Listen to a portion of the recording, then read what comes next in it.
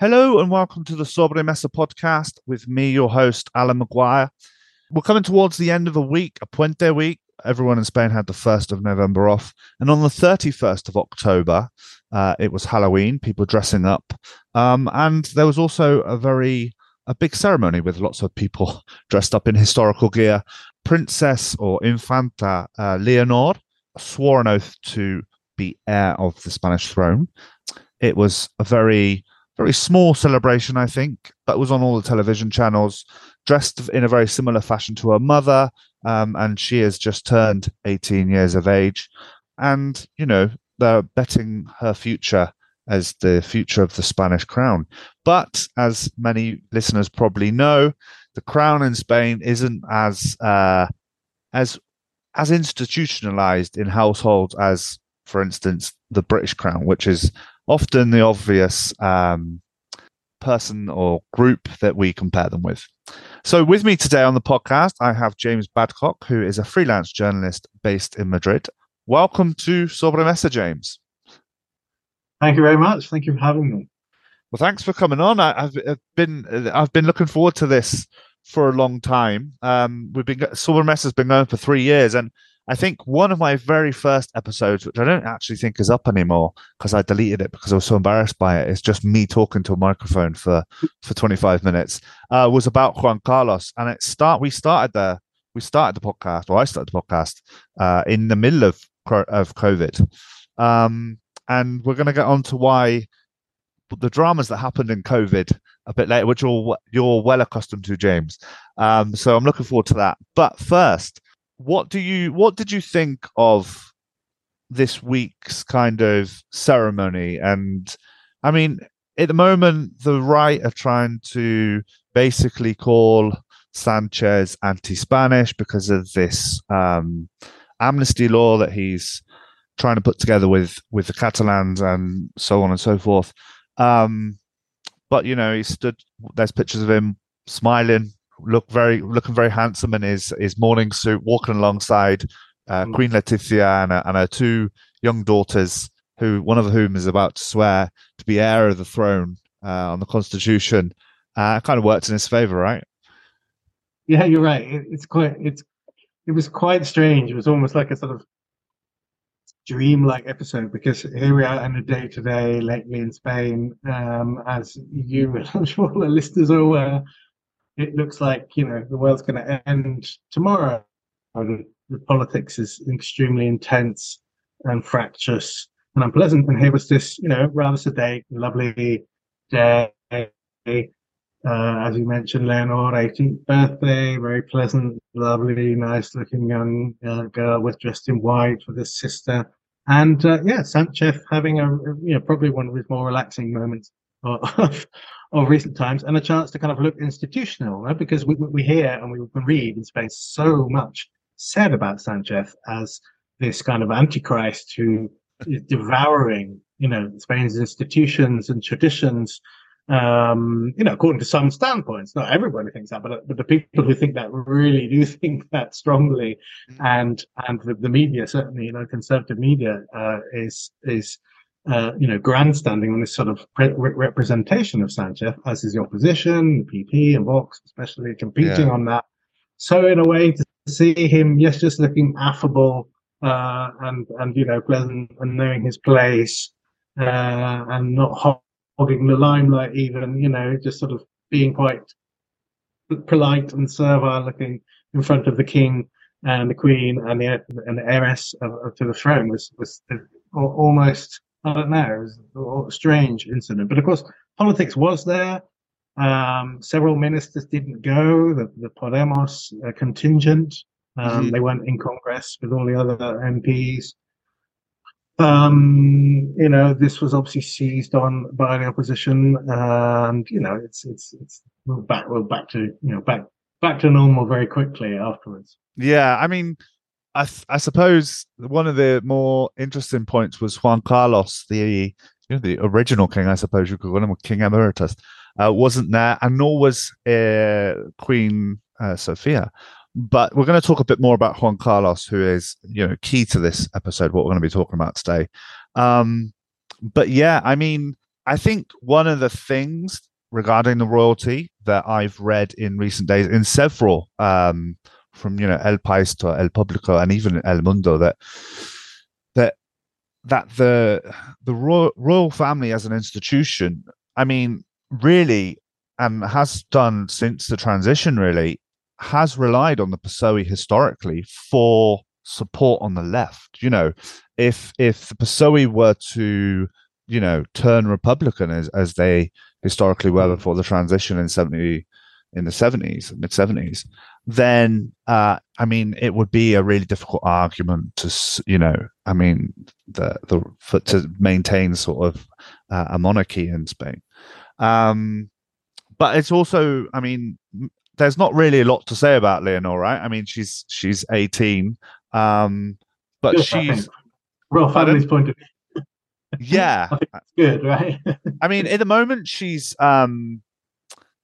is. So she did. I remember during COVID, she did a year or 2 years at what they call the hippie Hogwarts, which is like a private international school somewhere in Wales based in a castle. And now she's doing like military service, but kind of like the sort of military service that royals do, getting experience in all the different places. Is that right? Yeah, exactly right. Yeah, just pick up on what you said earlier. I think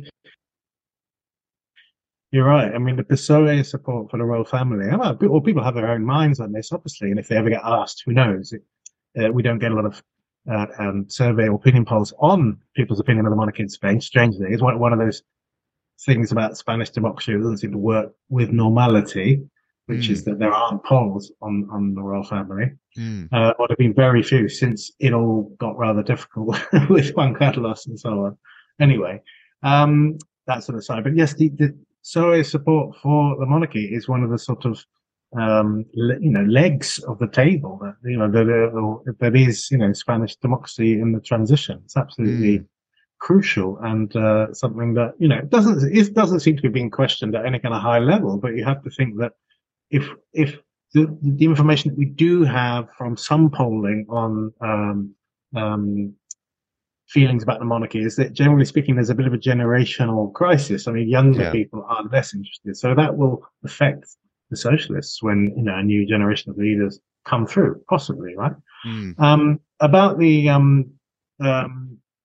oh yes, hippie Hogwarts. So it seems to me that Felipe and Leticia, if they're making an effort to make Leonor likable, approachable, and normal. So yes, so hence this interesting choice of school. Rather than going to perhaps an elite school, outside Madrid or something like that, where she would just be surrounded by all the people of her class in Spain, or yeah. other aristocrats or minor aristocrats, and so on. They sent her to this place, as you say, it's near Bridgend in Wales, Atlantic College, where yes, most of the people there pay high fees. They also have, quite an extended scholarship, Uh-huh. I believe, and they make a point anyway of diversity. Right. People go there from all over the world. It's a beautiful, rainbow coalition of young people, I think, and it does seem modern in its output, right? They're talking about, I think they're basically trying to form leaders Right. for for the future, and tackling and considering the challenges that we face. And all in all, and now Leonor is doing her military training, which is exactly what her father did. But all in all, so there she's mucking in with other recruits and so on. All in all, just from reading her body language and a few things we might hear her say, she does seem to be reasonably well adapted. She doesn't Yeah. seem to be she doesn't seem to be the product of a very small clique, as we might see in some of her cousins, for example, Mm, who seem to have perhaps remained all their lives in a very narrow, privileged group. She does mm, seem to be, what they seem to be making an effort to prepare her to be approachable, to be modern, to mm. give off a modern air, and be ready for the 21st century. No, definitely. I mean, we can't really. I mean, as we said, there's not a lot to say about her. She's still very young, and but she seems to be. I mean, close with her sister as well. Um, but yeah, I mean, the actual royal family do seem kind of they are trying to separate themselves from the kind of more toxic, I suppose, toxic culture of the rest of the family. And I think, that's something definitely worth talking about. Felipe, her dad, comes to the throne in 2014 after his dad's abdication. I think he was 76 at the time, and he's kind of had to a hard job. I mean, whether you're a Republican or a monarchist, I think trying to clean up after your own dad, as he has had to do, was not an easy task, especially in a country that's had republics. Especially with regards to things such as the Civil War and Franco choosing the monarchy, and that he's had to fight this very toxic culture, which still continues to this day. I mean, there's still reports in 2020 of the granddaughters of Juan Carlos using what they call black credit cards, which are just endless supply of money for like Ubers and aeroplanes and shopping in El Corte Inglés. And then there's the famous Frolin, who is the nephew of the king, right? Who is kind of like the bad boy of the family. So what do you think of her dad, Leonor's dad, like Felipe? How do you see his? I mean, it's only 2014, so it's 9 years. I mean, what do you think of his reign? I think as you say, it's he took over in very, very, very difficult circumstances. And, his father met before what we could describe as his downfall, or at least his downfall. He really had to abdicate. And certainly his fallen star in terms of popularity. He was an extremely charismatic figure. He made the monarchy. He's the founder of this new, the monarchy in Spain. It's not. He didn't inherit it normally, as you kind of alluded to there. His father, Franco, basically chose Juan Carlos. Yeah, there were other, perhaps less obvious choices, but there were other people who kind of claimed they were the legitimate, future king of Spain, and he chose Juan Carlos, passed over his father, who was still alive, who was obviously the heir. And Juan Carlos made himself popular with a lot of Spaniards. As you say, as we were mentioning, this key thing that the socialists and other left-wing forces kind of got behind the transition. And there's a cliche in Spain that says, "I'm not a monarch." A lot of people say, "I'm not a monarchist, but I'm a Juan Carlista," what I used to say in the 80s and 90s. No, he had convinced a large swathe of the population that was naturally suspicious about monarchy. It would be people, perhaps left-wing people, but also people from the right. I mean, who not especially monarchist in sentiment. So he convinced a lot of these people, and he did that with a lot with obviously some of the things he did in the transition, and the fact that he was seen as piloting this transition. Quite a remarkable series of events in the 70s in Spain, but also with charisma, right? He was likable. He was kind of charming. He was able to be spontaneous.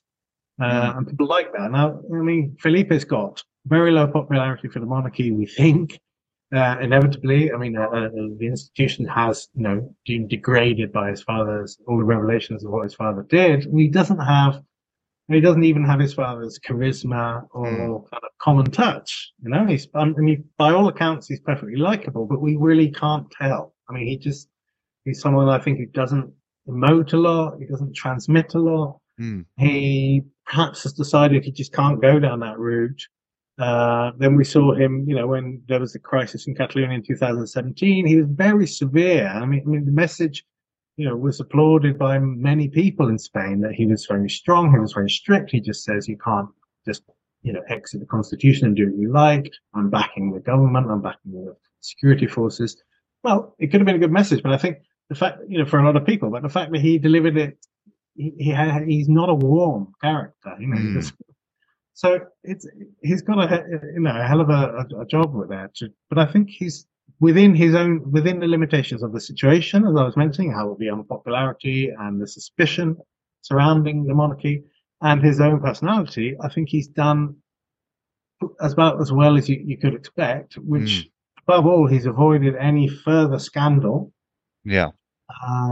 He's taken some steps to be more transparent. There are criticisms that in terms of the budget and what's spent by the palace is still not completely transparent. He's revealed his own wealth, Mm, which is easily 2.5 million euros, which hmm. I'm sure both of us would just find ridiculous.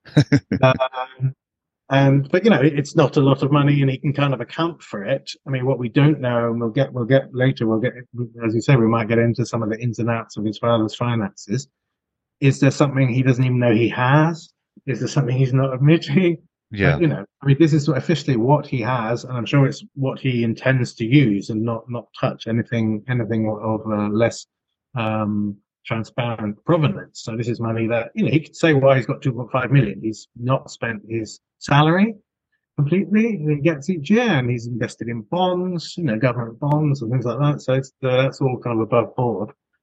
So all in all, I think he couldn't have done much better. Mm. As I say, there are no proper surveys by the SIS, the state sociological organization agency, which carries out regular, detailed questioning of the population on all kinds of issues, but it doesn't ask about the monarchy. Or it hasn't done for like Mm. a decade. Yeah. But one reads that sources from the palace say that they do their own surveying, and Oh, things are really? getting. Oh, That's well. the idea is that things are getting better, but how from a low base and how much better we don't know. And Leonore seems to be, well, people seem to be taking to her, but as you say, what's not to like at the moment? And also, we're seeing more lately. I've noticed it's definitely a trend. We're seeing much more Queen Latifah, which Mm, I yeah, I couldn't, was going to mention that. yeah, I couldn't quite understand why she said so little for so many years. She didn't seem to be doing a lot of public speaking. She was at events. She's always noticed. She's Yeah. her glamour and her fashion sense and all the rest of it. And I was thinking, well, that's fine. She's got fashion sense, but we know she's got a lot more. I mean, she's Mm. very interesting person with her own views on things, and certainly a good communicator as a former TV, news anchor. I So mean, yeah. I mean, I always think, how can Felipe, as you see him as the king, I mean, it's probably not the same person, obviously, that you see behind the palace doors, but how can he be the same? Like, how can he be the son of Juan Carlos? Because they do appear like, if you compare their kind of reigns, I mean, they do appear like completely different people to a degree. Like you said, his dad had charisma. Well, dad has charisma and these things. And it's like you said, like completely cold, really. But then the one thing that I think a lot of people do remember about him is that he married, you know, someone that is not of aristocracy. He married a commoner, essentially. yeah, Ahead of Prince William in the UK on this, marries a television presenter. I mean, maybe that's one of the reasons that they've managed to try and avoid, or as far as we know, try and avoid this sort of toxic culture that seems to really be, rampant in the rest of the family. Yeah, I mean, I think one of the reasons I was told that she didn't used to speak a lot, and this is just like Salseo, is because apparently she did used to speak, and they didn't trust her speaking, so she was kind of kept back a bit. I don't know how true that is, but now, yeah, she is starting to come out more and speak more. I saw her do a rap the other day about, I think it was mental health. So yeah, I mean, it's kind of that play like in the British monarchy, they're trying to put out Kate Middleton out there because she's kind of seen as a bit more popular and things. Um, whereas, approachable. yeah. What do you think their kind of approach is with Leonor though? Is it it's a modernization, right, of the monarchy? Well, I mean, I don't know what the plans are entirely, but I think we can see, we can see what they're going. But I think what we're saying about Letitia is kind of almost it goes as well for Leonor. I mean, we are talking Yeah. about, Letitia is different. Yeah, as you say, she's a commoner. Um, Yeah, it's interesting. Well, I don't know quite why they held back so much on her. I remember the very first thing after he took over the throne. One of the, I think possibly the very first event they had, or very very soon after, they had a an event at the palace for the LGBT plus community. And I remember thinking, wow, that's, it's not that there was anything, not that the royal family was at loggerheads, but but it seemed quite a kind of funky thing to do Yeah. early on. And I thought, right, and this felt like Letitia's influence Mm. probably. Let's popularize the institution. Let's kind of merge with society rather than stay far away. But there seems to be a bit of push and pull on that. I imagine in the end, Felipe takes these kinds of decisions with advice. I mean, the people around Felipe, I'm not an absolute expert or a complete royal watcher, but I have some, doing stuff. Well, I have some relationship with them and so on, and they're quite stuffy. I mean, Right. he. That's the thing. I think he's a conservative kind of person. He doesn't change things, so he is surrounded by very old school people, the kind of people who always worked, for the palace, Yeah. and they're contacts of his that go way back. So I think there are there's probably I'm not saying it's there's tension there in a negative, really negative way, that there's some sort of battle going on, but there's definitely there are these two ideas I think of playing things very safe, being conservative, and opening up a bit more. And I Mm. think we're probably seeing a bit more confidence now. Perhaps they think they've got through the worst. They've got an heiress. Leonor could now take over the throne. There wouldn't be a crisis if Felipe was hit by a bus or whatever Mm. things get hit by. Um, and she could take over the throne legally. There wouldn't have to be a regency or anything like that. Yeah. So that's what the other day was all about. She's 18. She's sworn fidelity to the constitution and so on. Mm. So I think perhaps we are seeing a kind of more confident, more expansive mode now. Yeah, we'll see. Yeah. Maybe Yeah. More modern. let his hair down. Yeah. Yeah. Well, Felipe letting his hair down, I'm not sure what that would look like, But in a but way, you're right. yeah. He did marry Letitia. I mean, he married the woman he wanted to marry. There's no question about that. He didn't accept, no doubt, existing pressures to, make a good choice of a certain aristocrat or perhaps a royal member of another household and so on. So, he showed he had his own um, views there and his own vision, and certainly he certainly has, I think, fought a battle with his father. Again, we'll get onto the corruption of Mm. his father in a minute, but he has, he's fought a battle over it with him. He's pushed him away. I mean, his father lives in Abu Dhabi. I Mm. think that's not because he really wanted to live in Abu Dhabi. Yeah. And Felipe also was pretty ruthless about his sisters, who also have this. They also have a slight whiff of just being family members, friends with their dad. We read that they also seem to have benefited from the largesse that Juan Carlos generally was distributing over the years to his family. Um, so I think he's been quite ruthless. I think Letitia's probably been quite important in some of those Right. decisions. I mean, one thing I do think is interesting is how he's been politicized. I mean, I don't really know about how politicized a figure Juan Carlos was, but certainly, you know, after, like you said, after his speech regarding Catalonia, comments from Podemos members of parliament were like that he's the 54th member of Vox. And there was like did become quite politicized after this speech on Catalonia. And recently, because he's asked Sanchez to form a government, and everybody knows that Sanchez needs the Catalans Mm. to become prime minister, or to form another government. He's become, lots of people on the right have been denouncing him, and not lots, but I have seen quite a few interesting chants and things like that against him as well. So, it's kind of he is in an interesting place at the moment, I think. So I think, if he's getting bashed from the far left and the far right, he probably thinks he's more or less, steering at the decent course down the middle. And they won't be too worried about that. I mean, there are parties, the fact that Podemos and other parties on the left who are, Republican, criticizing him won't worry him too much. But I think on the other side, I think there's a tendency from the right of Spanish politics, and not just the far right, even from PP conservative circles, to occasionally they display a kind of ownership of the royalty in a way. I think, and I think that's something he will want to stay away from, and it's something I think his father certainly steered away from as well. Right. Okay. Juan Carlos famously didn't get on well with PP prime ministers. He didn't get on well.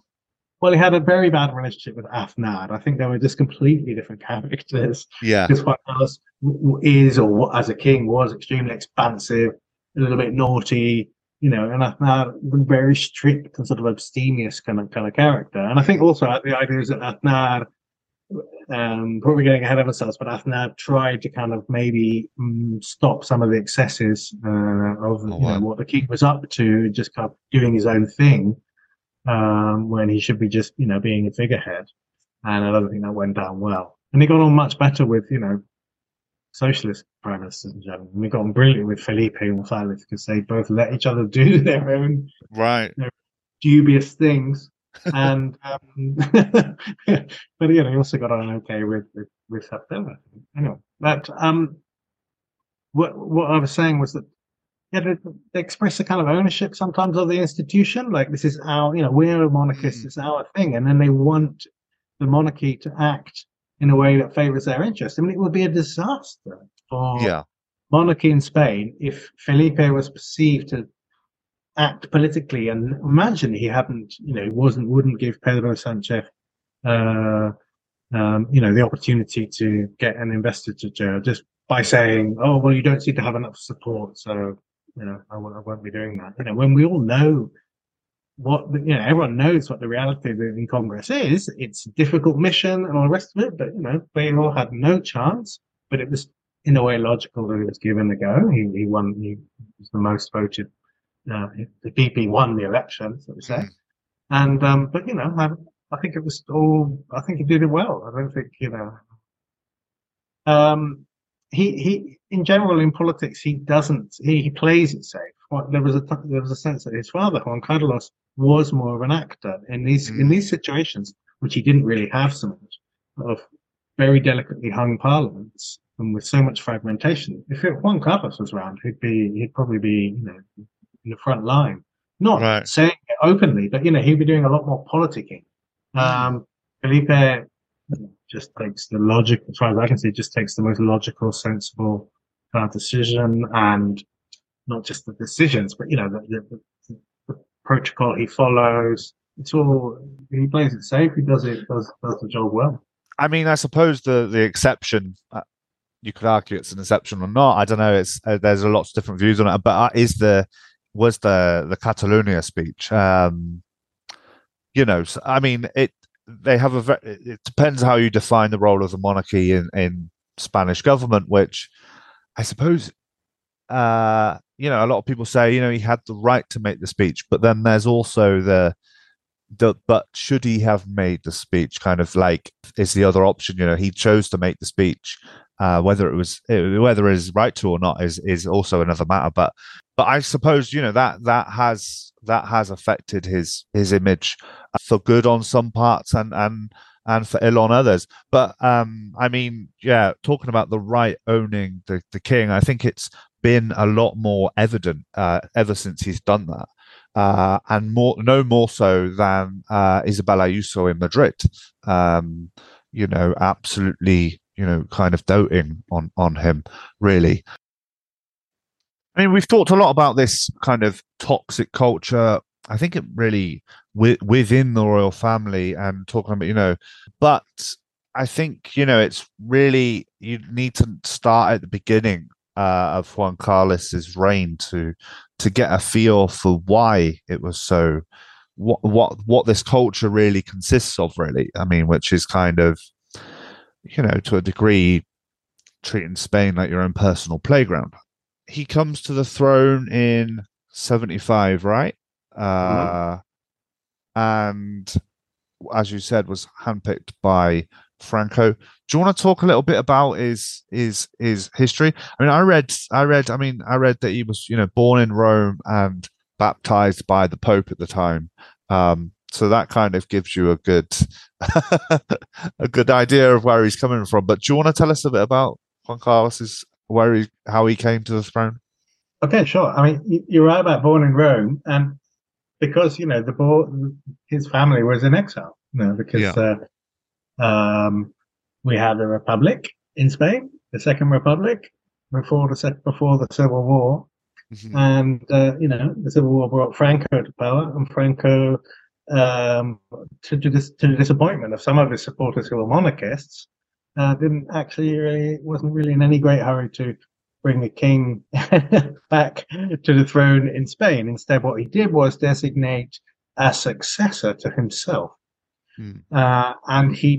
and who would be king, and he chose Juan Carlos. Juan Carlos um, swore loyalty to Franco. He swore loyalty to the national movement Hmm. solemnly.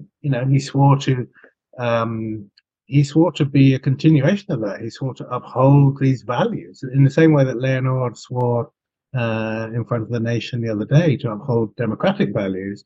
Juan Carlos swore to uphold, the national movement I mean, he didn't values. live in exile, right? He moved here. Is it 18? He moved here, Um, I think, or something like well, that. so his father, so I was just going to say about the swearing thing. I mean, luckily Uh, he didn't take that too seriously. right. Okay. Yeah. But then perhaps this is another thing about Juan Carlos. He doesn't necessarily do what he promises to do. But anyway, he so he's born in Italy, right in Rome, but he was basically brought up in Estoril. So that's where his father was set up in his exile, as it were, as a sort of king in exile of Spain. Yeah. Um, he would have been King Juan if it ever had come to the throne. And so Juan Carlos was being brought up in Estoril. He has a very difficult childhood. So a lot of people who apologize for some of his crazy behavior put it down to this. I mean, for a start, it might be a bit weird being the son of a king in exile. There was an accident where he shot his younger brother and Hmm. killed him, Uh-huh. which I don't think we need to get. I mean, we don't know. No one really knows exactly how it happens. There are sort of Yeah. versions of it that seem to be fooling around, playing a game with a gun on a rainy day. Anyway, but obviously something that would mark him. By then, he was Franco was Franco hadn't designated him as anything yet, but he was educated him. So Franco, uh, as part of a sort of negotiation he was having with the king in exile, Juan Carlos' father, said, "Well, I want your boy to come and study in Spain." So he Hmm. he was having Juan Carlos shipped, or trained into Spain to spend these long terms in Spain away from his family from quite a young age. I can't recall from what age, but I think we're talking from about the age of 10 or 11. Oh, right. Well. Yeah. And, he was being taught by, teachers who were handpicked by Franco and the government at the time. So he was very much being groomed to understand what the Franco regime was all about, what he would, be continuing and so on. I mean, after the incident with his brother, his father just said, "Go away, go back to Spain," and just put him on a train. So there was no counselling or comfort for Juan Carlos there. It must have been pretty bleak. But Hmm. so that's his very strange childhood, and then he is designated successor. He marries. By then he's married. The royal Sophia, who is from the Greek royal family. Hmm. A little point there, it could be interesting to bear in mind later on. What Sophia's family in the late 60s are basically kicked, or I think early 70s, late 60s, are kicked out of power in Greece. There's a revolutionary period in Greece, which I'm not an expert on, it's quite chaotic, but the royals are kicked out. Hmm. And that becomes a drain on Juan Carlos's finance. He has to try and not only, keep up his own court and so on, he has to get more money in to look after Sophia's family, who, are all kind of in exile, don't seem to be very practical people or have any way of, keeping themselves in the style to which they're accustomed, etc. So that's one of the sort of pressures on him to make money, Right. which we'll get into later, is money making, I imagine. So that's Juan Carlos's early life. And then he takes the throne, as you say, in 75, and pretty quickly starts breaking the promises that he's made. He's not going to, he inherits. This is a sort of Juan Carlos, the legendary figure is he's a king, comes to the throne and inherits absolute power, in the late 20th century. Yeah, well.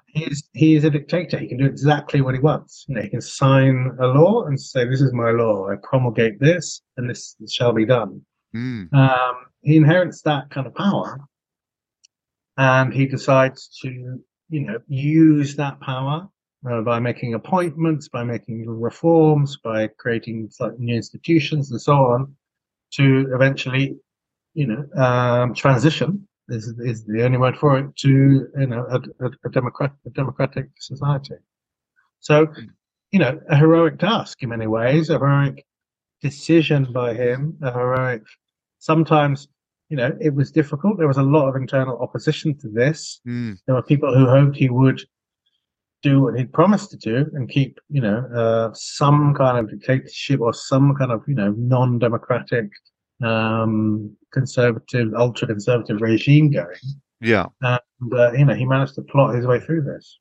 I mean, I read earlier that,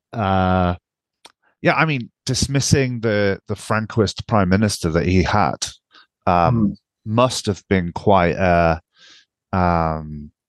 big thing. But then appointing Adolfo Suarez, I mean, I've always been told that that a lot of people remember him for appointing Adolfo Suarez because he saw like kind of like he saw like an ally in Adolfo Suarez. And I mean, if you've ever been to Madrid, you'll know that the international airport is named after Adolfo Suarez. But also very political, because I read as well that he managed, I can't remember who it was now, but he managed to convince I think someone in the Middle East to send a lot of money for the first democratic elections to fund Adolfo Suarez's party. I mean, he set up his own political party, so that so that Spain didn't fall into Marxism was the phrase that I saw quoted. Yeah. So also very political. I mean, not just trying to do this for the good of his heart, but also very political. Yeah. I mean, there are loads of contradictions about Juan Carlos. I don't think he definitely brought democracy to Spain. Mm. Not single-handedly, but I mean, it was up to him to give the impetus to that, and he did. Mm. But I don't think he really understood it in some ways, and I don't think he really understood his own, or he certainly didn't understand the role of, the constitutional role of a monarchy in a modern, democracy. Yeah. Yes, you're right. But I mean, he asked for that money. Suarez was very much his man. Mm. He saw someone who would get things done. He made a good decision. He had to get rid of Arias Navarro, who was dragging his feet, not reforming, wasn't ready to legalize political parties and so on. So, he got Suarez in. It was quite dynamic from then on. But going forward a bit, so once we have a constitution, we are a democracy. We've had 2 or 3 elections by now. He was maneuvering to get rid of Suarez.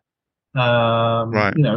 This is, I mean, it's not exactly public record, but it is, well documented in lots of biographies of Suarez and biographies of the king, that, he seemed to think that even though you think he created a democratic system, he should then sit back, but he didn't. He continued to tinker. He continued to. He made a whole sort of role for himself, completely, tailored to his desires and appetites and so on, as a sort of ambassador for Spain, who, as we will get into a little bit, was basically selling Spanish companies and products and taking, commissions on the side of that. this was something that was accepted. This was just his role. It's a kind Mm. of he's kind of extra constitutional king. He's not really in the constitution. He's somewhere outside of it. Um, the letter to the Shah, I think it is of Persia, to get money. Right. We don't actually know whether that money arrived, and we don't know whether the Suarez party actually got it. It may just have Right. been. Okay. We don't know, but I mean, it's very, very interesting, very irregular thing to do. Favoring one party, asking for money, I mean, from another monarchy for internal politics, at that time in the 70s, those earlier the transition years and the early years of democracy, he also was instrumental in occasionally getting for Spain emergency supplies of crude oil, which was a huge problem. And it was behind all the sort of economic problems that Europe and many places had in the 70s. He had Yeah. excellent relationships with Arab kings, with Gulf monarchies. And he was able to get, good terms and or get supply of oil when it was running low or whatever in Spain for a commission. And this Well. was just an open knowledge within the government. There's a very amusing anecdote by an economy ministry official who said, one day he was called into the office, by the minister, or whatever, and the minister says, "What the hell have you done with the oil or whatever?" And he's like, "Well, yeah, I've got us, I've got us a really good deal. I've got us a tank." It's like, you can't do that. We're not supposed to buy that tanker. It's Juan Carlos, or Juan Carlos is ambassador guy who does this. He chooses which tankers. Wow. So Um, he has this incredible kind of role, which is he's almost like a Superman. He's not bound by any rules at all. He mm, makes a modern democracy, but he continues to act in a way not as a dictator by any means, but he certainly has an exceptional role as kind of free floating captain. Can basically act as he pleases. I mean, I suppose another thing that's worth mentioning is the the coup in February of I think 1981. Very famous moment where half the civil guard march into the Congress, fire bullets up at the ceiling, take all the politicians who were there hostage, and tanks are seen on the road. The basic story is that Juan Carlos goes on television because they arrive at Congress saying, "We are here on behalf of the king," and he, as head of the armed forces, as the king is in many countries, goes on television in his uniform and says, "I respect the democratically elected government." But it's not as clear as this, right? I mean, this is well documented in lots of places as well. Very good HBO documentary on Juan Carlos, which I definitely recommend watching. Interviews with ex Spanish spies and all sorts. But can you give us a bit of the down low on this? Yeah, I mean, you're right. There are lots of different versions, and there's lots of versions about the build up to the coup. So we know what happened. We know what happened once the coup started. We know that Juan Carlos, saved the day in effect. He did, he was communicating with military chiefs around Spain, and he finally, when it's, there were still some of them who were arrested, and some of them went out in the streets in Valencia and so on. He did take to the airwaves, and he basically deactivated the coup by saying he wasn't supporting it, and it made him a hero in Spain. Yeah, yeah, huge, Like right? we were saying before, that created a lot of Juan Carlistas. People are like, okay, this guy, he really is a Democrat. I heard Um, that the leader of the PCE at the time went out and said, today we are all monarchists. yeah, exactly. Yeah, So, yeah. but there's a lot more. There's a lot murkier story in the build up to it. So as I was saying earlier, as I mentioned there before, so Suarez, his man, who in together they pulled off this great success of making democracy in the teeth of significant opposition from the old guard, with terrorist bombings as well happening left, right, and centre. Didn't make things easy. A coup always felt quite like it was round the corner. Mm. Um, and but by 1980, Suarez was frustrating the king. I mean, a lot of accounts talk about this. Suarez, there are things he won't do that frustrate the king. The economy is tanking. There's a lot of disappointment, a lot of disillusion. Is very much the word they use about that era. No, that Spain's got this democracy, but actually things have never been worse. In terms of people's economic situation and so on, or not for a long time. And um, and there's also a little detail about Suarez. He wasn't an Atlanticist. He wasn't interested in NATO, which I think is something very Right. much that the king wanted to deliver and finally did deliver. But that's another story. So he was definitely becoming frustrated and tired with Suarez. And around this time, there are these rumblings. There are rumblings of, yes, we need to get rid of Suarez. There's got to be a change of direction. Someone else has got to take the tiller. And basically, in the end, what we have is there are two kind of different plots. One plot is like a plot among politicians and other kind of leading figures who say we need to somehow force Suarez out and have a national government with all the parties. So we'll kind of get back to the spirit of the transition itself from 5 years earlier, where the communists, the socialists, and the conservatives, we all come together and sort of reset and give this and try and put some positive energy back into this project of democratic Spain. So that's on the one hand, and then on the other hand, there's also as there was nearly always, but there was a real coup plot happening between officers of the Spanish army. And then there's a figure that joins the two. There is one person who definitely knew about both of these kind of ideas, and that's a guy called Alfonso Armada. Alfonso Armada was a very senior general in the army, and he had been a mentor of Juan Carlos, his military kind of mentor and trainer, and someone who Juan Carlos was meeting all the time, and someone who people felt was in some ways an emissary of Juan Carlos. So that's the background. Mm. What eventually happens though is early in 1981, in January 81, Suarez says, "Okay, I'm standing up. I don't feel supported." He made a speech on television where he tells Spain that he's not carrying on. He doesn't mention the king at all. Which is interesting. But anyway, he doesn't say, he doesn't accuse the king at that time or anything like that of being pushed out. He just says, I think we need a change and I'm leaving. So this means that, this pressure.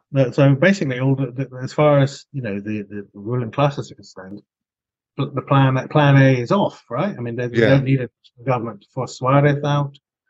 The UCD, which is the majority party that Suarez had led, is now elects a new leader, and he's going to become the prime minister. And that's the moment. That's what's happening in Congress when the Guardia Civil burst in, and the shots hit the ceiling, and everyone hits the floor, and all the rest of it.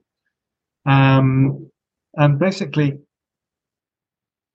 this hard coup that is mounted in Congress gives Armada the chance to go back to his plan A in a way, which is, okay, well, so he decides to go to Congress and he wants to convince Tejero, the Guardia Civil, headbanger, to, basically negotiate a new government. And this new government would have different representatives from different parties, and Armada himself would lead it. Right. So he kind of tries to keep this idea of a national government, and he seems to have very much strong ambitions of his own. Well, Tejero, the Guardia Civil, is like, "What are you talking about? I've not come here." And he actually said this in an interview recently. He said, he's done his jail time. He's now an old man, a free man, Tejero. He said, I've not come in here all guns blazing to put socialists in a national government. Right. Yeah. I've come here to stop this nonsense. Right. The military government. We're going to sort out the terrorists, and put Spain back on track, sort of thing. Yeah. So, so is this Juan Carlos's fault? Well, Armada seems to think Juan Carlos will support him. You know, Right. he phones the palace. He keeps phoning the palace that night to try and talk to the king. But the king's advisor in the palace was make sure that doesn't happen. Basically, says no, you're not talking to him. You know, he's no friend of ours. We can only have one line on this, and that's nothing to do with us. All military personnel go, back to barracks, please. So, it's in a way elements of the coup have something to do with Juan Carlos's penchant for interfering Mm. and moving people around rather than just letting institutions run themselves. So it's the idea that I think he was very frustrated that his democracy was not working, and that Suarez, who had been the great facilitator, had actually become an obstacle. Is there anything to suggest that he knew about the more harder coup, or is that I'm not out there? I mean, I don't think, I don't know. I don't think while Suarez was still in power, who knows? If he might. Yeah. I don't think he did. But who knows what his reaction would have been Mm. if it perhaps had been something that might have served his interest. But the point was, by then, his interests had been served. Yeah. Yeah. Um, and there was a chance for the new government, kind of thing. Mm. That's what was the order of the day. Mm. So it's just more this interesting Armada figure who, because of Armada, there's this very much this suspicion that the king was somehow involved in this. Mm. I mean, we'll probably never quite know exactly what he knew and when. No, apparently, I think the files from the court case are still, and some of the investigation papers and things are still under the Secrets Act. I mean, Yeah. they're not been released. Yeah. So the other day, Juan Tejero, the Guardia Civil, gave an interview and he said this. He said, I ruined the coup. I ruined Armada and Juan Carlos's plans. Oh wow. That's what he said. But whether they're Juan Carlos's plans by then is debatable. But it's clear that Armada wanted to carry on with this idea of creating a national government and being in it himself. Yeah. But that prompted calls from Sumar to declassify. This is another hangover Spain has from its transition, which was not in some ways not complete, Yeah. or not a completely fresh start. There is still no proper Secrets Act. We have the Secrets Act is the Franco Secrets Act, Franco era Wow. Secrets Act. It basically gives the government, they can do exactly what they like. They're not really bound to release anything at any time. There's not one of these proper automatic Yeah. systems where papers are declassified on a given day. It's all still ad hoc. Wow. And like moving on from this, I mean, these 2 points, the transition, his appointment of Suarez, and him going on television and foiling this coup. I mean, that's kind of the two main things I've always been told about Juan Carlos. And then the third thing is basically the very famous shooting of an elephant, which is many, many, many years later, like 20, 30 years later. So, during this time up to the shooting of the elephant, what was his kind of role in Spanish society? Well, I think so. Yeah, these are the key moments. It is. You're right. It is 30 years between the coup and the elephant, and these are the glory years, really. I mean, certainly the first 20. I mean, until the 2000s, he's reveling in success. He stopped the coup. He's our man. He's the creator and defender of democracy. He has a very good relationship with the socialist government throughout the 80s and well into the mid 90s. He's happy in that sense. They give him a lot of space. He's allowed to basically choose the head of the Secret Services, which is something he always liked to do. Oh, really? Wow. Really? Basically, yeah. I mean, you couldn't appoint a head of the Secret Service without his approval. That was just a sort of unwritten rule of governing. And hence, some heads didn't change with governments. They actually, unusually in Spain, they would actually stay on after a change from the socialist to the PP or vice versa. Ah.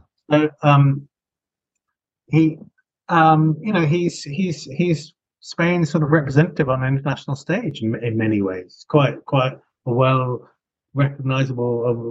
or recognizable figure. This is when Spain has Olympics, Mhm. Expo, the double whammy of '92. Spain's joined NATO, it's joined the European Union, all these things, all this vision of Spain that Juan Carlos had has kind of come to fruition. Mhm. And he is something of a celebrity enjoying that. He's also enjoying, we now know, sort of great wealth that he has way beyond what his salary. We also know that Eve's having an enormous amount of affairs, Mm.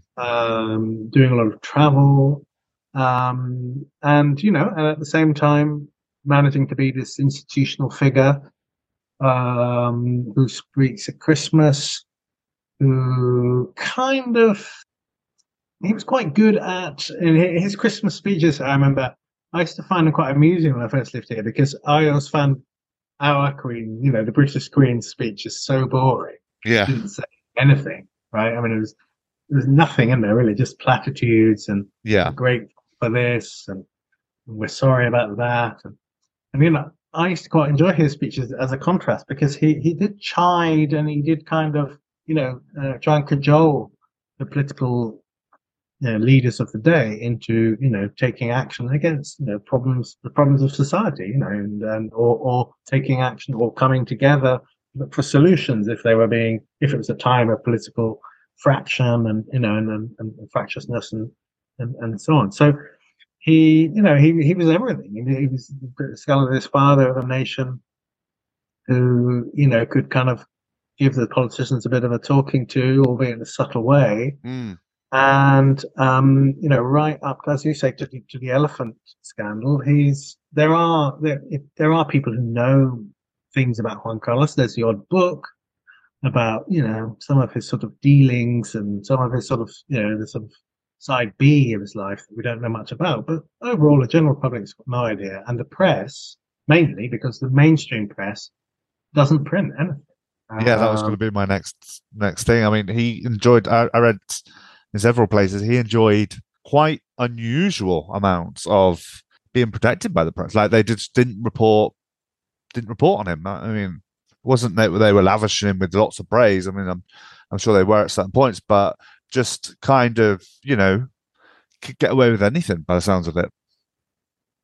well, yeah, I mean, so on there's the sort of gossip side which they ignore.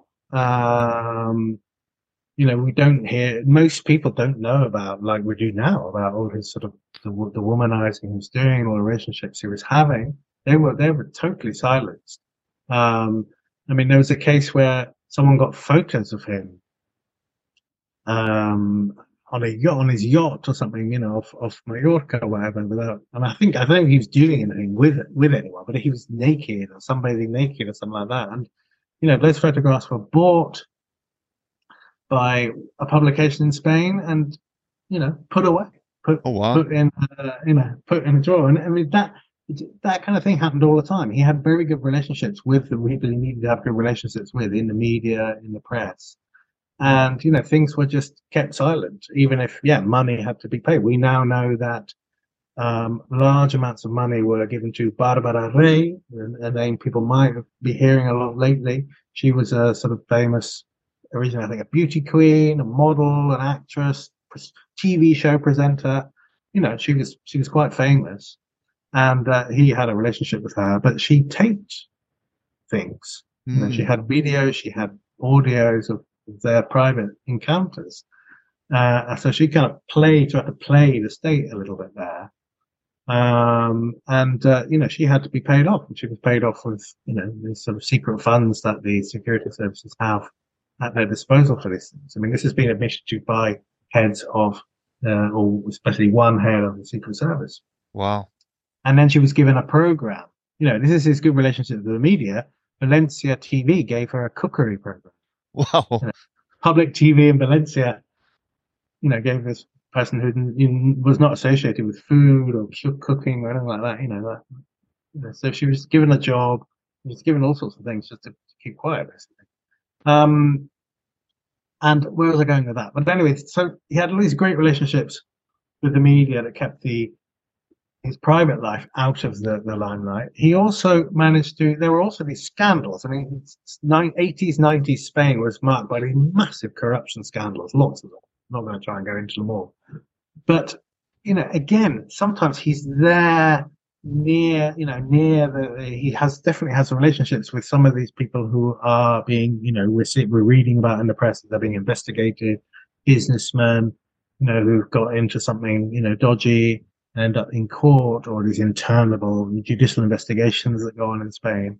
And, again, he's kept, people are not kind of adding, two and two, making four, mentioning Cuddle-offs. So this man, I kind of alluded to him earlier. He did his Arab oil deal. He was called Manuel Prado y Colón de Carvajal. Very long name. The Colón is apparently Columbus. He was related to. Right. His family came from Columbus' family somewhere. So a sort of minor aristocrat in a way. He was Juan Carlos's friend, lifelong friend, and he was called his ambassador at large. Basically, he was allowed to write letters, sign them, stamp them, seal them in Juan Carlos's name. He did a lot of these dealings. I think he wrote that letter to Shah of Persia. Oh wow! And he was this kind of secretary with all powers. I mean, he ended up having to go to jail because he, for misappropriation of a sum of which is equivalent of more than 11 million euros in one of the biggest scandals of the 90s, which was basically the Kuwaitis set up an investment fund in Spain, kind of thanking Spain in a way for support during the first Gulf War and things like that. And the thank you was taken so personally by, it seems, the king, certainly his, people who were friends with the king, that they basically just sucked all the money out of it. Jesus. They sort of just emptied it almost. And the king's ambassador apparently got 11 million he shouldn't have got from that fund. I mean, really, was it for him? Anyway, he did his jail and did a couple of years for that. And so again, we're reading these names. People know who they are. They know that we know that Prado y Colón de Carvajal is the king's man in effect. But no one was joining it up, and no one was saying anything out loud in public until the elephant pursuit, as you say. It's a complete shift at that moment. Yeah, I mean, as well, anyone that's ever seen a newspaper stand in Spain will know that, Hello or Hola magazine couldn't exist without the royal family or minor aristocrats. I mean, they absolutely love them. Every time there's a wedding or anything, it's just wall-to-wall pictures of royalty and minor aristocracy and everything. So, yeah, I mean, it's more impressive that they kept it under wraps, right, for so long until. Is it he returns with, can't explain how he's injured himself, right? His hip, that's it. His hip. Yeah, dislocates his hip, or it sort of shatters a hip, I think. Yes, exactly. So basically, he was in Botswana hunting elephants on a safari with his lover, although according to her version, ex-lover by then, but a woman who had been his lover, with a Saudi businessman. And the thing is, no one knew he was there. So basically, he'd gone there, and who knows how many times he'd done this kind of thing. I mean, he just, he's supposed to tell the government where he is. They're supposed to know where he is. He's the head of state, right? Yeah. But he didn't do things formally like that. He just, he's the Playboy king, basically. Yeah. So he was in Botswana, which we would never have known if he hadn't. He fell over at night and hurt his hip very badly. And in the middle of Botswana, there was really not much treatment he could get there of any quality, and they're worried about his health. He's getting on by then, so he has to be flown back to Madrid. And basically the government and the security forces and all the chiefs, they have to sort of decide how to play this, and they end up sort of coming clean and saying, well, he's coming back from Botswana. I think there's an element of, well, he needs to be taught a lesson, Right. because the context as well. I mean, the optics could not have been worse. Yeah. Just a couple of weeks before he went on this trip in sort of spring of 2012, he'd made a speech where he'd said he was being kept up at night because he was so worried about youth unemployment. Because this is Spain, a couple of years into the financial crisis, that's completely, unwinding, and its impact on the economy. Austerity is here. There's hugely high unemployment, probably up to like 27% by then. Mm. And it's also a few months after his previous Christmas speech, in which it said that, we in the royal family, we in positions of power, we must be exemplary, and we must be seen to be exemplary when people are having such a hard time. Mm. So, the optics were absolutely appalling. So I think there was a decision that, right, we've got to put this out there, and he's going to have to just face up to this. And he makes a sort of vague apology, which is vague, but it's, he says, sorry, this will never happen again. But, what will never happen again, and so on. We don't really know what he means, but still, it's a remarkably humbling moment for Juan Carlos that he has to apologize when, he's done exactly what he fancied at every minute, of his reign up to then. I suppose of a good summary as well. I mean, that's when everything starts to pour out, right? Like the floodgates are opened. Yes, exactly. So the media, this is when he loses the media, basically. So, there's reports of, Botswana, he's in Botswana shooting elephants. A photo appears of him posing with, dead elephants, which turns out to be from a previous safari. But that's the point. Really? It doesn't matter. I mean, the point is, who knows how many times he's been there in these safaris, right? Then they were never officially logged anywhere. Yeah. And who's paid for them, right? And all the rest of it. So, yes, the story's out that Juan Carlos has another life that he hasn't really been telling the Spaniards about, and media begin to do what they're supposed to do, which is compete, right? To who can get the details and who can tell the story in the fullest way. And there's also references to his special friend that he was with, right? Right. And this is, in a way, the first time that the mainstream media is Sorry. talking about a lover. I mean, yeah, scandals. I mean, there was lots of them, as far as I'm aware, but none as big as Corina, who is instrumental in the rest of the story that leads to him leaving Spain, right? Can you tell us a bit about her and their relationship? Yeah. So Corina, who, well, she keeps the surname of her second husband, who was a German prince. And the surname is Zu Sein Wittgenstein Sein. And, this sort of, so she's not an aristocrat, but she's obviously always been, I suppose we would say upwardly mobile.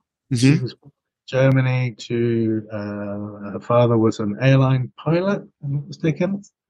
So she's from a sort of very comfortable middle class sort of background, but she basically, Juan Carlos meets her, and she's always interested in business, international business. As I say, she married this German prince. She had a son with him, and she met Juan Carlos in 2003, and I might be wrong, 2003 or 2004, on a shoot. And she, at that time, was working for a company in London called Boss, who organised shoots, shooting parties, events, right, safaris, all that kind of thing. So she was interested in, she was working in, public relations, as it were, mixing with business people, with people from all kinds of, companies and different countries and so on. And making her way as somebody who, wanted to work at a very high level. in that kind of business mediation sort of sphere. Hmm. And yeah, she began having a relationship with Juan Carlos, which obviously, you know, could be useful as well because, he was very much a wheeler dealer. So her line is always that they didn't combine, their business and their relationship, but she would have met more people as a result of it. And Juan Carlos, who'd had an enormous number of, well, a large number, at least it seems, of, girlfriends, female companions, whatever you want to call them, over the years, by all accounts, he very much fell in love with Corinna. Hmm. The point that before the scandal broke, before the elephants and so on, he was actually considering abdicating. He was considering divorcing Queen Sophia, Wow. taking on the chin that would be basically a game over for, he'd better abdicate then. Yeah. Uh, and, and starting or, making a life with Corinna. And there's a scene that's recounted in several books of where he took Felipe, Christina, and Elena, so his children, to a restaurant, sort of sound them out on Oh this wow. plan. But I think the reaction wasn't very positive. In any case, he did, according to Corinna, he did propose to her. And he did talk to, and he went through a sort of quaint formality of talking to her father and sort of asking for her hand in marriage. And Wow. she's shown in recent times, she's talked about the engagement ring that she had. She was installed, and he had her kind of installed in a previously disused building or home house within the estate of the Zarzuela royal residence. So it's a very, important relationship, and one that, seemed, almost it seemed destined to change the rest of his monarchy. Hmm. But there was a point where he wanted to be in control of that and decide himself that he was leaving to be with her, Mm. but it didn't work out like that. She actually says that she ended the relationship in 2009, a relationship as such, Right. as a romantic relationship, but they continued to, see each other, be friends, and she was on the safari as we mentioned before, in 2012. Right. And I mean, you've interviewed her, right? Yeah. Yeah.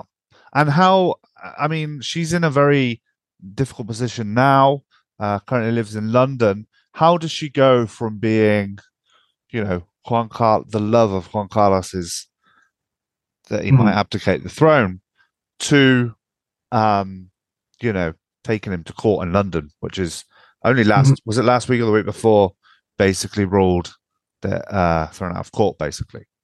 Yeah. How does one go from A to B? Yeah. From, the love of life to, accusations by her of harassment, right? Yeah, And very serious kind of claims of intimidation. yeah, Well, it's money. It's money, and maybe it's love. Unrequited love as well. uh-huh, If the two go together, I guess they're a pretty powerful cocktail. So after the elephant, it is very much back to the elephant story. So this works well. yeah, After the elephant scandal, um, one of the Swiss banks where Juan Carlos has money, and what money? $100 million that he was given in 2008 by the Saudi king of the time right, for services. Well, no, given as a pure gift. I mean, right, there's a lot of speculation over what services it was for, or wasn't for. It's true that that Saudi king had been brought to Spain and feted and was given one of these medal, what are they called? These kind of amazing collars, he's right, okay, one of these orders, the Toison d'Or, one of these yeah, aristocratic yeah, orders. There was also talk of Saudi Arabia as a tolerant country, and they were allowed to hold a kind of event about religious tolerance in Spain. Anyway, all these things may have been the reason, but for whatever reason, it was described by the king himself as a gift from king to king. So he gave Juan Carlos $100 million. wow, and Juan Carlos created, or Juan Carlos' Swiss people created a company in Panama, which was then connected to a Swiss bank account, Right. Bank Mirabeau. Now, the Bank Mirabeau hadn't up to then asked any questions. They hadn't really done their due diligence and asked about the money. And very few people, even in the bank, knew this account existed. But it seems that after the elephant scandal and things start appearing in the press, you can see that, as we were mentioning before, there's this total change in the way Juan Carlos is being treated in the media. That one thing could lead to another, and this could come out. So they tell him to basically, they say, you've got to get that money. We're closing an account. We don't want that money anymore.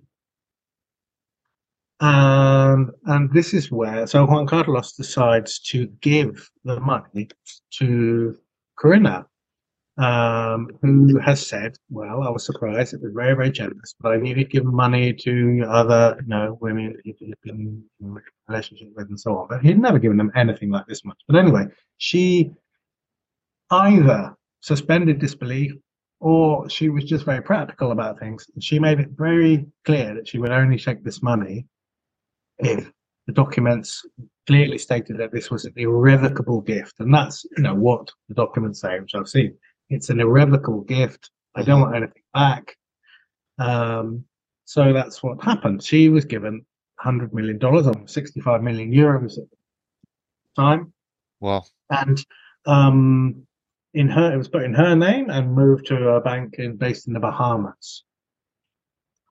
Unfortunately, it wasn't a gift as such. He wanted her to use it, right? He wanted her to be buying things. He wanted to carry on spending the money, even though it no longer belonged to him. He basically wanted her to launder money. And she didn't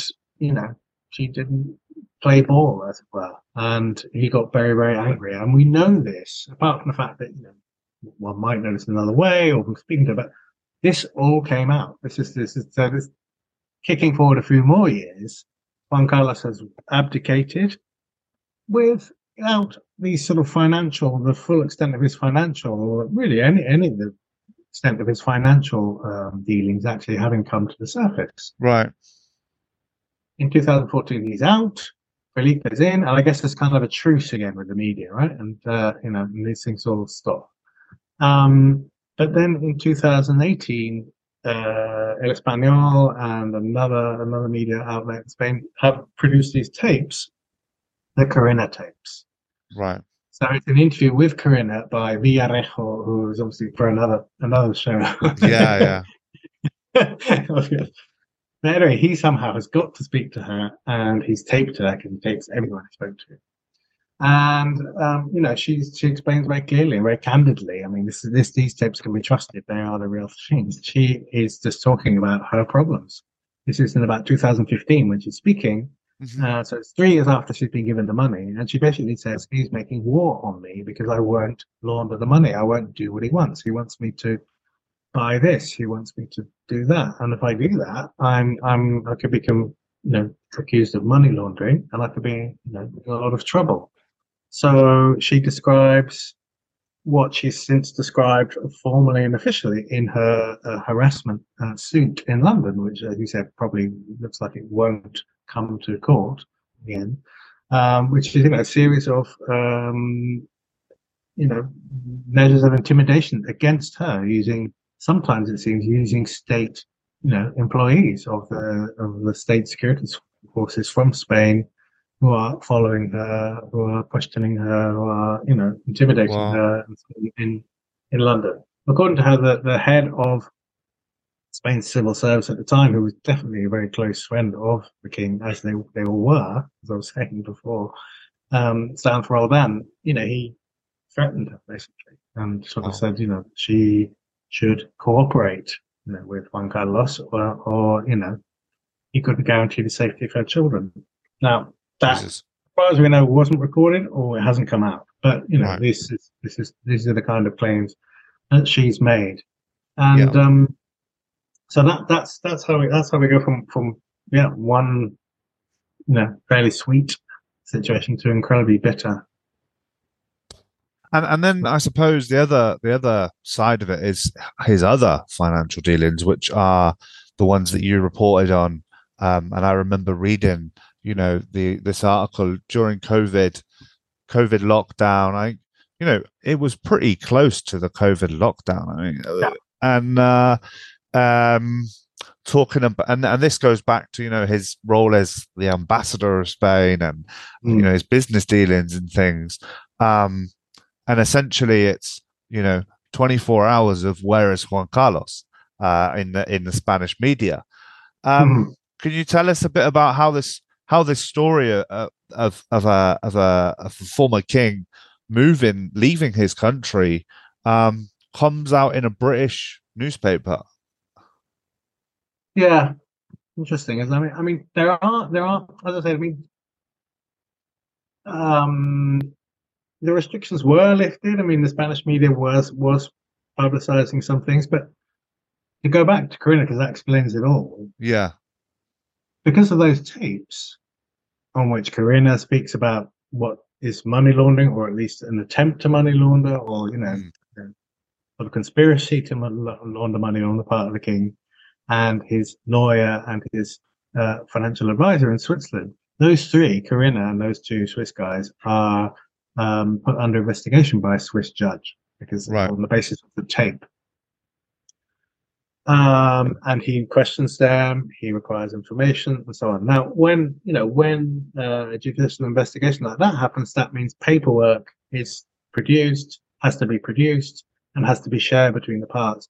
And that kind of led to, more documents being out there and being, revealed. So it's actually a Swiss paper that Okay. first reveals 100 million from the Saudi money, for example. Uh-huh. The existence of the Saudi money comes originally from a Swiss paper. Um, the documents that I was able to get hold of and see were about that account. Um, and that's probably the biggest, most important story of all, was on actually the day the lockdown started. Right, it came out on Sunday, the 15th of March, in the Right. Telegraph, which was the day of Spain went into full lockdown.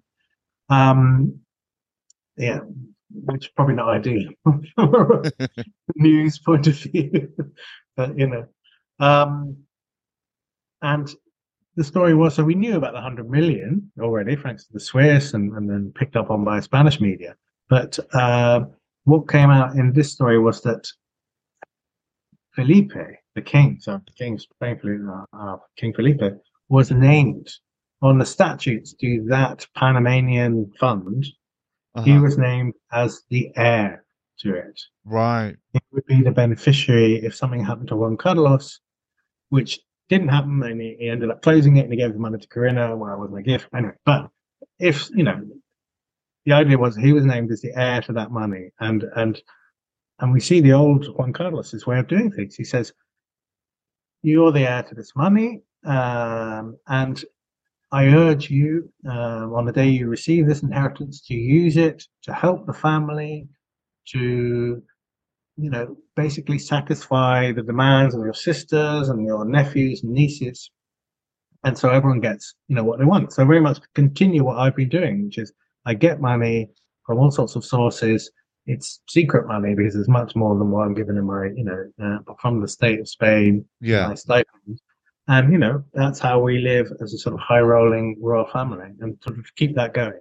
So that was quite embarrassing, even though, there's no sign Felipe never inherited it. And it's very possible he didn't really even know about this fund. Uh-huh. And I also had the story about another fund, which is one that Juan Carlos used, which it belonged to his cousin, Uh-huh. a cousin who, another Bourbon, yeah, what's it called? Yeah, Orleans, Orleans de Bourbon. And, he was basically spent him buying Juan Carlos's flights, private jet flights, and all this sort of thing, and paying for trips and travel. So it was kind of a play account of Juan Carlos, Wow. apparently. But and again, the cousin began set up a foundation that Uh-huh. would help the Spanish monarchy. But basically, and again, Felipe and his sisters were named as kind of the heirs to that account. Is this the same person that it's suggested or is it accused of paying for Felipe's honeymoon? I've seen that somewhere that there's questions around who paid for Felipe's honeymoon. No, that's another one. So Oh, that's another one. Oh, okay. yeah, that's not Alvaro Orleans. That's Jose Cusi or Josep Cusi, who Wow. was an old friend of Juan Carlos from sailing. Right. Uh, Okay. and they met and sailed together, and he was a Catalan businessman. And yeah, seems to be another strong man of Juan Carlos. He basically owned. He was always the owner of all these different sailing boats and yachts that Juan Carlos was competed in. Right. Okay. And he was someone who had money, but so it was. But it does seem to be that he was basically putting his name to things that were owned by Juan Carlos, because when Felipe and Leticia, who have it's a good illustration really of the family and how it used to operate. I guess Felipe and Leticia probably regret this now, but they had an official home, which is in a way is a bit like their state salary, isn't it, and their state role, which Yeah. was they went around Spain. They went to Cuenca, they went to Albacete, which would have been, well, perhaps not the honeymoon of their dreams. I mean, they would have met the mayor and every one of these cities, Yeah. and sat down to a lunch and what have you with the local dignitaries and so on. But they also had a honeymoon that never wasn't reported on at all at the time, which was a lovely round the world trip, Oh, what? private jet flights on each leg. So first of all, it began with a wedding in Jordan. Someone in the royal family in Jordan got married, so that kind of got them out of the country, got them to Jordan under Wow. on a respectable or perfectly normal guise. And then from then on, they went to nice places in sort of Southeast Asia. They went to lovely sort of South Pacific destinations and came back kind of via America.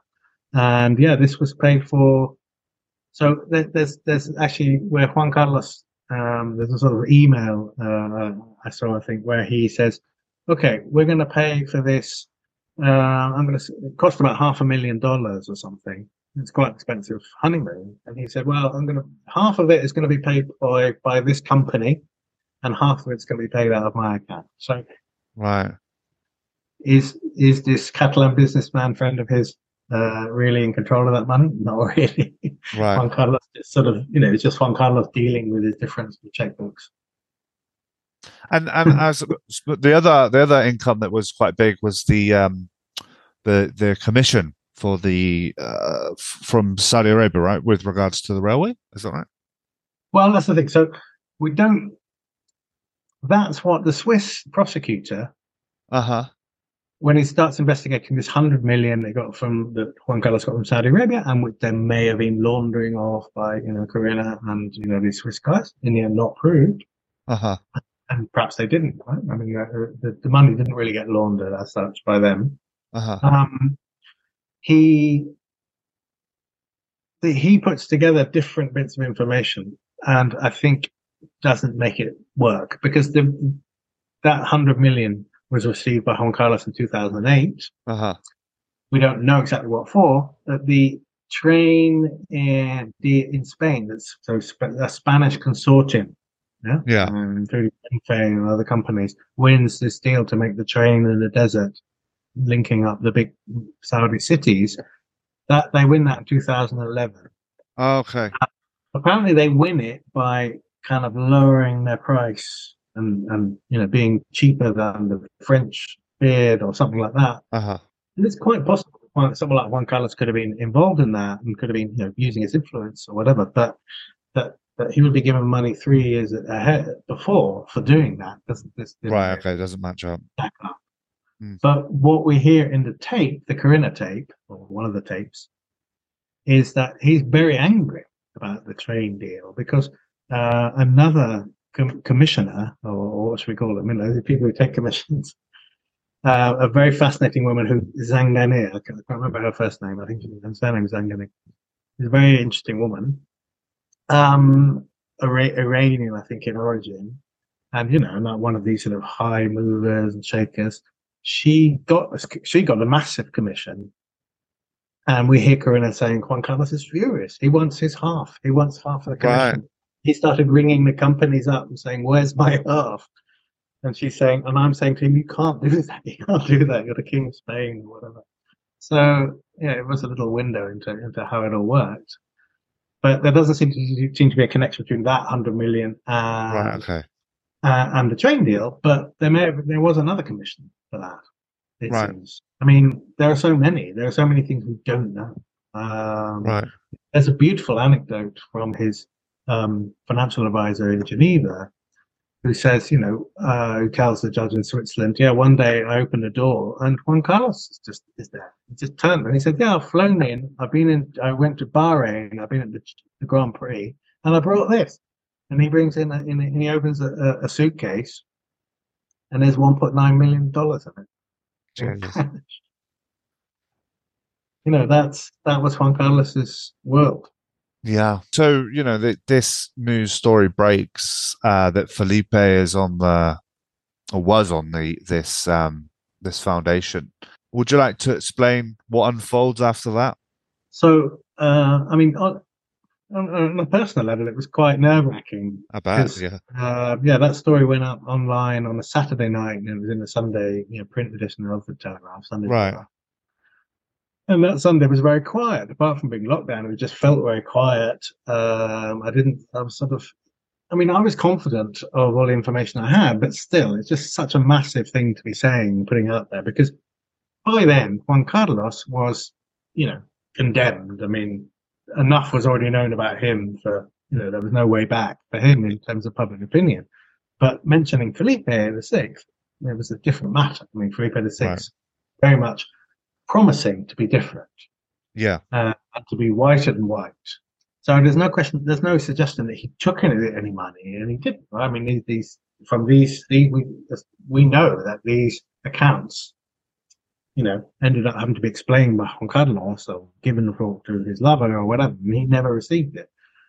But it does still open the idea, well, what other accounts are out there? What's the relationship between them? What did Felipe know? So it's extremely embarrassing. Yeah. And just a bit, and I just remember just thinking, well, I hope it's all stacks up, and I hope it's right. And then I never got much contact. I struggled to get much response when I asked the Royal Household in Spain for information. They only really deal with specialist journalists, Right. and they're not very communicative to the rest.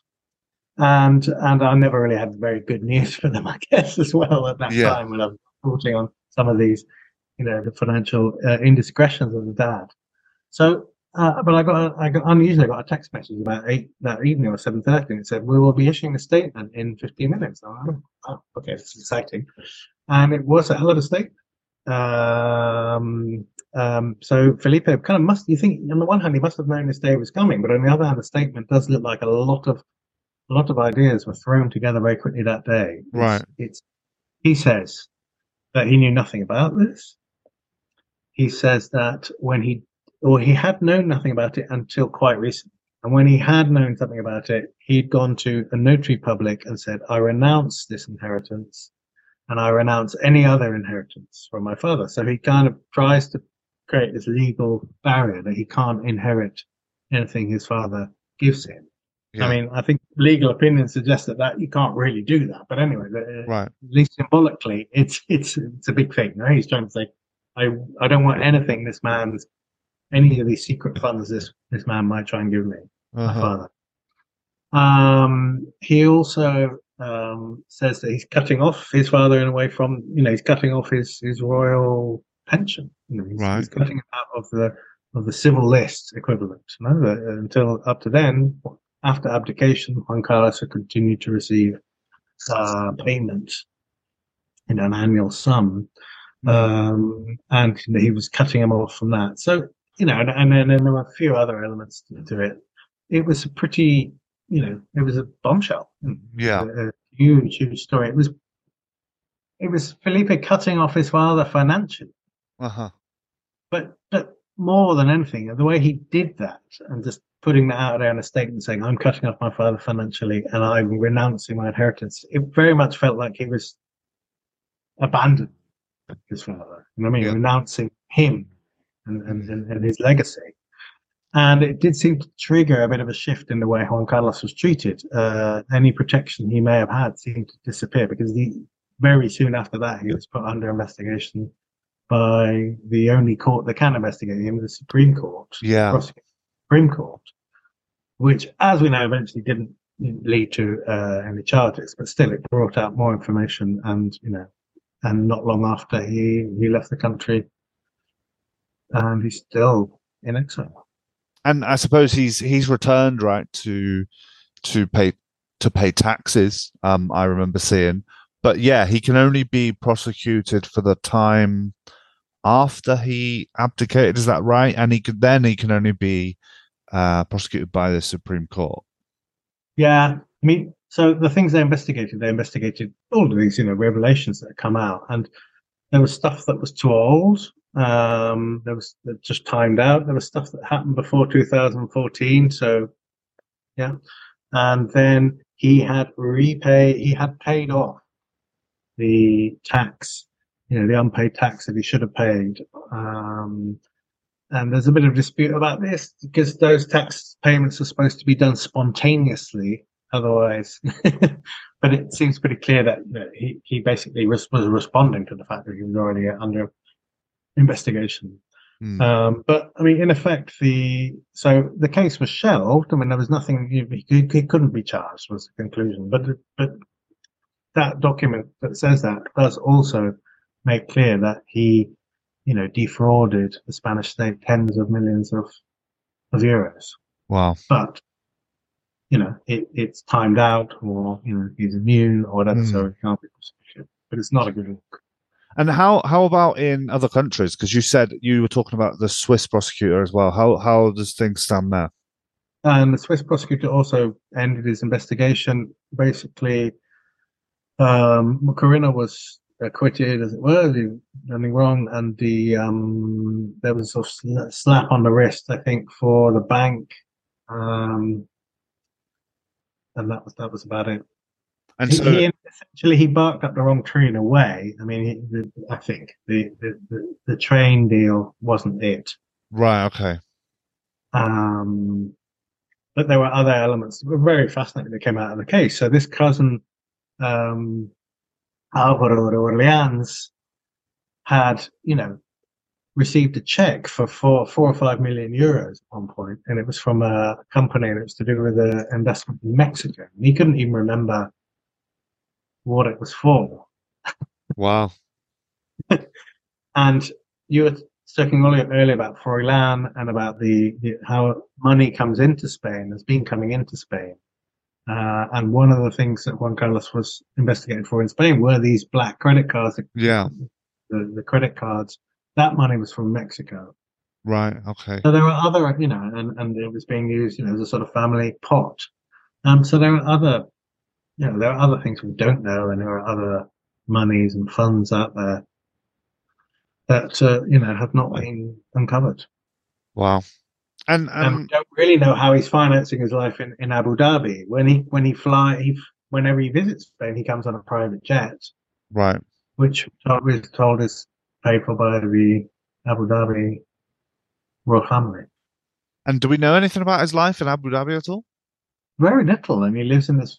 He was living in a very secluded place. I read recently that he'd moved into the city, but we don't know a lot. I think he's, he is a friend of the royalty there, and I think he is afforded a lot of respect, and there's not a lot of prying, Mm, yeah, which I don't think is easy to do in the Emirates. right, If it's prying that's not wanted by the authorities, it probably isn't a very good idea. yeah, yeah, no, that's true. And Yeah. I suppose, how would you summarize, Juan Carlos's figure? I mean, kind of like, I don't know, I suppose it's kind of like a mover and a shaker in, the upper electrons of Spanish society. I mean, I mean, I think it'd be a good opera. Yeah, yeah, yeah, Uh, and I think he did it his way. I mean, it's hard to imagine almost a more uncompromising kind of approach to life. uh-huh. Uh, he created, well, he did this big political thing. We talked about the transition, and then, he decided that was a platform for him to live, in this incredible life of, jetting around, deals, relationships, all at a great high level, all at great speed, while still, performing, and officially being in this rather apparently supposedly boring and straitjacketed kind of institutional role, which is what we see Felipe doing, right? Right, yeah. Um, it's almost impossible to summarize in a way. I think it's quite extraordinary, really. I think it's almost a kind of superhero. He was a caped, but not crusader. Maybe he's more of a caped, I don't know, corruptor.